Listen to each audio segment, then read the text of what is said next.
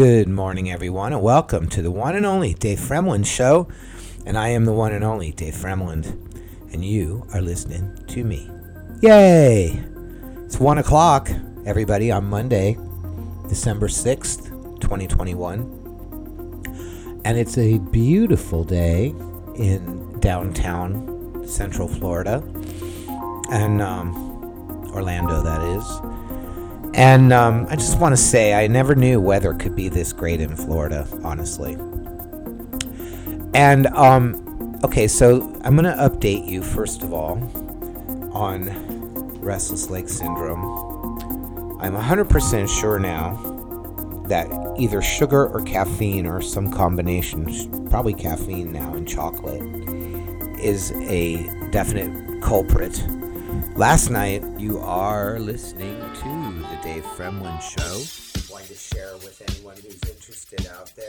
Takes a super duper long time to boot it up. And so anyways, and now tonight I'm gonna give you some information. Yay! A doctor, which I forgot what it is. Right. You are listening to the Dave Fremland Show. Yeah. I guess we'll see what happens, right? I had restless legs again, pretty bad, and it lasted until about right around 3 o'clock, which is not unusual. If it went too far after, if it went to like 3:30, I'd still be okay with it. But when it gets into like 4 o'clock, it started making me very nervous. But it was about 3 o'clock I last remember looking at the clock and thinking, oh God, I hope this ends soon. And it was pretty severe, but it was not the worst it's ever been. But I know what went wrong. I made a cake last night, and I made a cake sugar-free, flour-free, everything free, and I added protein powder to it, so it's even a high-protein chocolate cake. But there was chocolate in it, and the chocolate is sugar-free, but chocolate itself has a certain stimulating effect. And on top of that, there's some sugar in the protein powder, and I did lick the spoon. So I think that's what made it worse. It was worse. Let me put it this way. The amount of worse that the restless legs was last night was equivalent to the amount of chocolate that I had while making my cake. And so it seems that there's a correlation there. So I had the restless legs last night. I did sleep. I took a lot of L-theanine before bed. L-theanine is a type of magnesium. I take it in 1,000 milligram doses. I think I took about 3 doses before bed. And then when I did sleep, I was in a very convincing dream. I mean, I was in a dream. I'm not even sure. Like, the dream was so real that almost some of the things that happened in the dream seemed like they really happened. And so that is a consequence of very deep sleep on L-theanine. But the good news is that I did eventually sleep, I think around 3 o'clock. I did manage to sleep all the way through until about 10:30, with only getting up a couple of times, to, the normal things that people do when they get up, stretch out or whatever, roll over a couple times. And then overall, about 6 hours of sleep, which has seemed to be my average over the last couple of weeks. I'm seeming to get around, of late, it seems that I've been getting around slightly over 6 hours, which is sub-acceptable, but it's in the range of acceptability. So my goal is 7+, and I really think the key is to stretch out mornings rather than try to, I don't think the idea is to go to bed earlier at night. I don't think that's any help at all. I think the idea is to stretch out mornings in a sedentary fashion, like doing my podcast now. It's after 1 now. It's 1 o'clock. So, that means I won't go to the gym till 2, and then the whole day is moved over. And so that's a way that I'm dealing with that. And so otherwise, everything else that I have previously mentioned as far as dealing with restless legs still holds true. Okay, the process is ironing itself out. And, I think that the elimination of one of my favoriteest foods, it's unfortunate, but I think the elimination of, or at least near elimination of, or at least elimination of at a certain point during the day, after a certain time of day. Sugar really seems to be a problem. I was at the Sprouts Market, and in the back row, they have, things that are left over from when they restock the shelves. And so they have, sometimes a 99-cent special on a thing. And they had these little Halloween, bite-sized Rice Krispie treats for kids. I had a total of 2 of them. And maybe about 4 in the afternoon. And they're loaded with sugar. And I think that the correlation is the amount of sugar that I had between that and the chocolate licking the spoon of my cake is about equivalent to the level of increase in the restless leg syndrome. And so I think sugar really is probably the mainest problem. Chocolate is probably still acceptable, but it's got to be a sugar-free, it's got to be, and in the morning, not at night.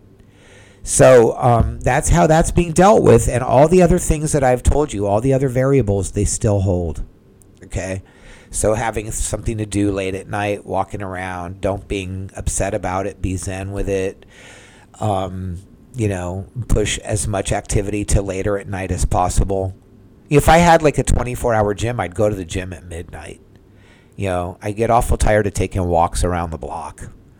But, I'm in a new city, a new block, right? So anyway, that's how that's being dealt with. The next thing I want to talk about, I was having a hard time, and I was talking to my girlfriend. I was telling her I was having a hard time dealing with this issue with my family, because as you know, I'm completely separated from my family. It doesn't feel right to me. It feels right to me to do what I'm doing because I feel like I've been abused, and I feel like the only way to get out from under being abused is to get out from under it and be strong. And the type of abuse, see, when I tell people, oh, no, I was abused in my family, and I don't want to be victim-y. I don't be, I was a victim. No, it's the kind of thing where it's a family dynamic. It's very common. I didn't recognize it. I allowed myself to be a part of it because I didn't know what was happening. And now, and I've, a few times in my life, I've woken up to it and said, this is what's happening and I've got to get out of this. And whenever I've done that, I've been extremely happy. Or not extremely happy, but much happier. And, this time I saw the thing. COVID really brought it. You are listening to the one and only Dave Fremland Show on Podbean. And I recognized the abuse that I was under. It's very subtle, and unless you are able to really understand it, it would be very easy to fall under it. And the type of abuse that I've been under, and since I've changed my life, although I have a lot of repercussive feelings of guilt for just the way that the situation ended, and the fact that I'm now just alone here trying to start a new life, I recognized yesterday that the people from before were taking up time in my head. Because I was walking down the street and I was thinking about having a conversation with my brother, a conversation that will never occur. And I was thinking about how he would respond, and then how I would respond, and then how he would respond. So here I am in a new life. He's not part of my life right now. And I'm trying to have a conversation with him in my own head. And I thought, why am I living there instead of living where I am right now in the present? It was a big realization, and I thought, how many times a day do I do that? And so how to deal with that is, first of all, I have to recognize that right there is a symptom.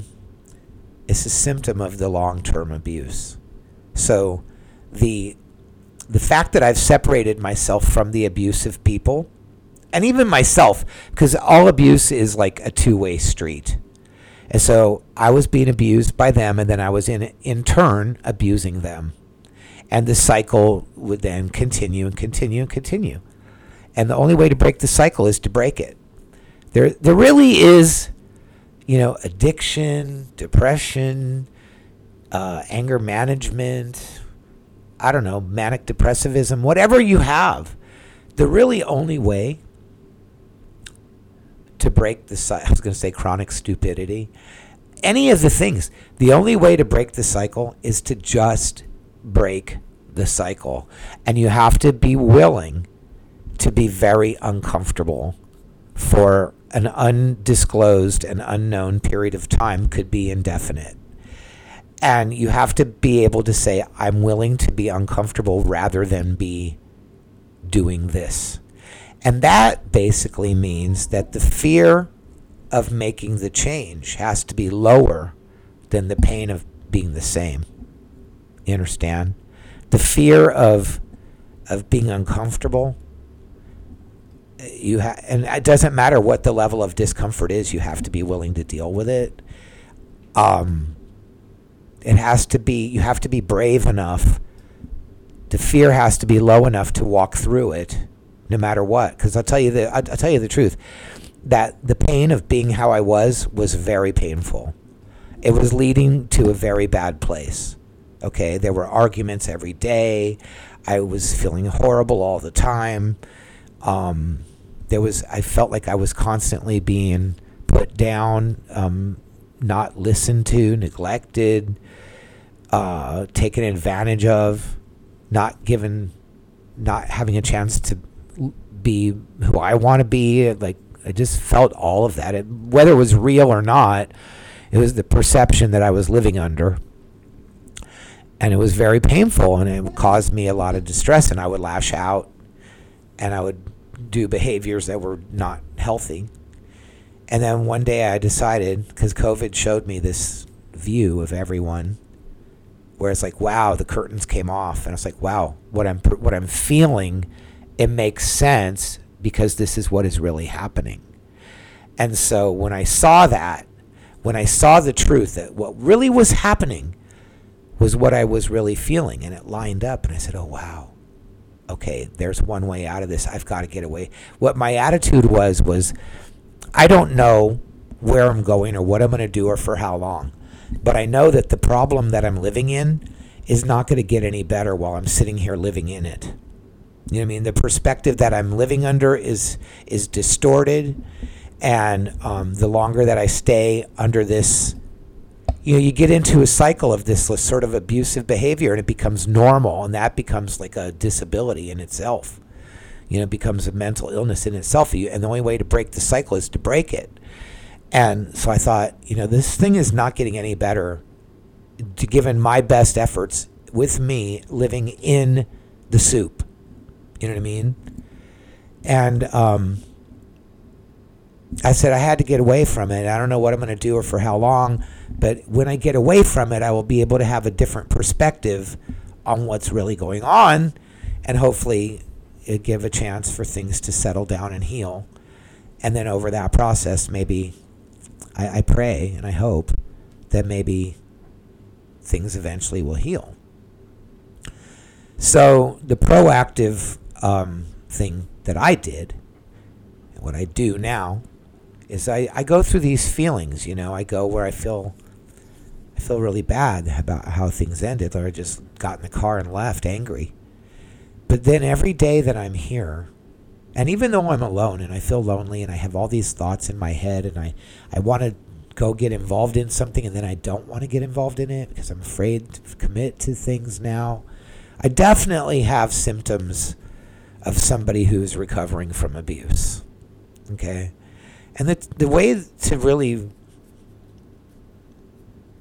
face it is I have to recognize the type of abuse that it is. And my type of abuse is very subtle.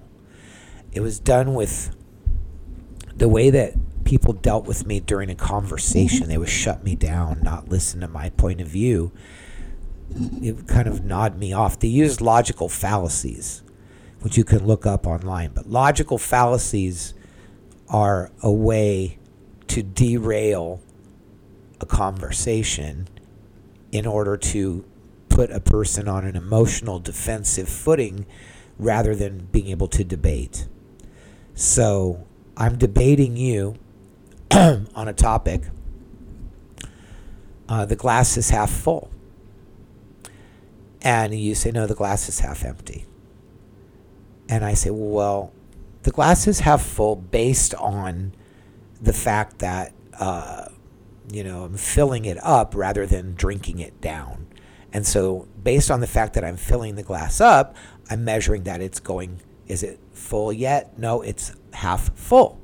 If I were drinking the cup and I was drinking it down, and I would say, was it half empty yet? And so based on the action of what I'm doing, the cup is going to be half full or half empty. And the other person says, well, that's a stupid argument. No, my argument isn't stupid. So now I'm defending, rather than defending the facts of the argument, and rather having him present his facts in the argument. The Dave Fremland Show is now available on Podbean, Spotify, Google Podcast, and iHeartRadio. If you like listening to The Dave Fremland Show, don't forget to follow me and subscribe to my podcast and share me with a friend. Thank you and have a nice day. We're now defending the validity of the argument itself. And then it turns into, well, you're just dumb. No, I'm not dumb. Now we're not even talking about whether the glass is half empty or half full. We're talking about whether or not I'm dumb. And so the logical fallacy there was what you call an ad hominem attack. You're attacking the person making the point rather than attacking the fact itself. And that derails the conversation from the facts onto an emotional defensive footing. I'm defending whether or not I'm stupid. Okay? And there are probably, 300 different forms of logical fallacies. There's misinformation. There's appealing to emotion. There's deflecting, obfuscating. There's all different ways to do a logical fallacy, but the idea of a logical fallacy is to, rather than present facts and debate the facts, you derail the conversation and put the other debater on an emotional defensive footing. So they're defending themselves rather than the topic. That's called logical fallacies. And a lot of abusive people, they use logical fallacies. And the most common one, the easiest one to point out, is the ad hominem attack. But there's 300 different types. And what you need to look for, what I look for, is if you are talking to somebody and you are all about presenting the facts, and every time you present a fact, they present an argument that is other than a fact, they're using a logical fallacy. Okay? Because anything that derails the conversation from a debate about the facts and puts it on an emotional defensive footing is a logical fallacy. It's a form of abuse. This thing where people say, oh, I agree to disagree with you, or, oh, I'm sorry you actually feel that way. These are logical fallacies because they're putting you into a defensive footing rather than, if you really, really were sorry for the way you made me feel, you'd stop doing the damn thing that you do that makes me feel that way. So what you're really doing is putting me on a defensive footing, victimizing me. And so the way out of it, since I always like to end on a positive note, the way out of it is to recognize the type of abuse. Because, see, the thing is to not be a victim. Everybody has been abused. Everybody is, either the bully or the bullied. That's what there are on this planet. And I, unfortunately, fall into the category of the bullied. But and it's a lifelong learning process. Once you've been bullied, it's very, I don't think it's something I think you always assume the bully. And so, in my opinion, and I'm not a doctor, but I play one on the radio, my opinion is you need to face the facts. You need to get over the shame. It's very shameful to admit I was abused. I fall into a victim category. I hate admitting that. I don't even like the word victim. And if you present yourself to me as a victim, I ain't going to feel sorry for you. So that means I'm presenting myself with shame. And so the idea is admit it. Okay, I have shame because I feel like I was an abused person and I did not solve the problem. And then the idea is to then be able to admit it. This is what this abuse looks like. And when I see it again, I will try to be stronger and walk away. Do not engage. Be the better person. Because once you engage into the emotional defensive footing, you become the loser. And then they win. And then you go home in shame. You leave the argument feeling bad. I guarantee you, in 80% of the arguments I've ever had with my mom or my brother, in a logical fallacy abusive situation, I guarantee you I'm the one who left feeling bad, and they went away not feeling anything about it at all. Unless they think, oh, what an idiot Dave is. Whereas I'm thinking, God damn, how come they're so mean, like horrible, and I wish that we didn't, how come we have to fight? And I go home hating myself that I didn't handle it better. And they go about, just go to lunch, don't even talk about it ever again. So who's hurting in that situation? Who wins? Okay, and who wins now? I walked away. I'm in another place. I'm all alone. I'm hurting a little bit, all right? There are issues with starting over. There are issues with being alone. There's issues with like getting people out of my head that were in the past. And, you know, there's a lot of bad feelings that I wish weren't there. But the way to do this, the way to win, is they don't get to win. Okay? They don't get to win because I get to be happy. I get to have self-esteem. I get to have a validity in my way of thinking. I get to attract to myself others who think like me. And until I can learn how to, and the way to do that is to be genuine and to be authentic. And until I can present myself authentically and genuinely and not be fearful and shameful and all those things, until I can do that, I don't want to put myself in a position to attract more issues. And it's hard because I don't know what thing to do or not do, pick and choose. I don't know which thing is the right thing. I'm very cautious. And so that's the way it's going. And so that's my topic for today. And I'm going to leave it at that. And I hope you have a wonderful day. Thank you for listening. Bye-bye. The opinions expressed in the Dave Fremland Show are strictly opinions. I am not an expert. The Dave Fremland Show is written, directed, and produced by Dave Fremland and is a Dave Fremland production. Thank you for listening.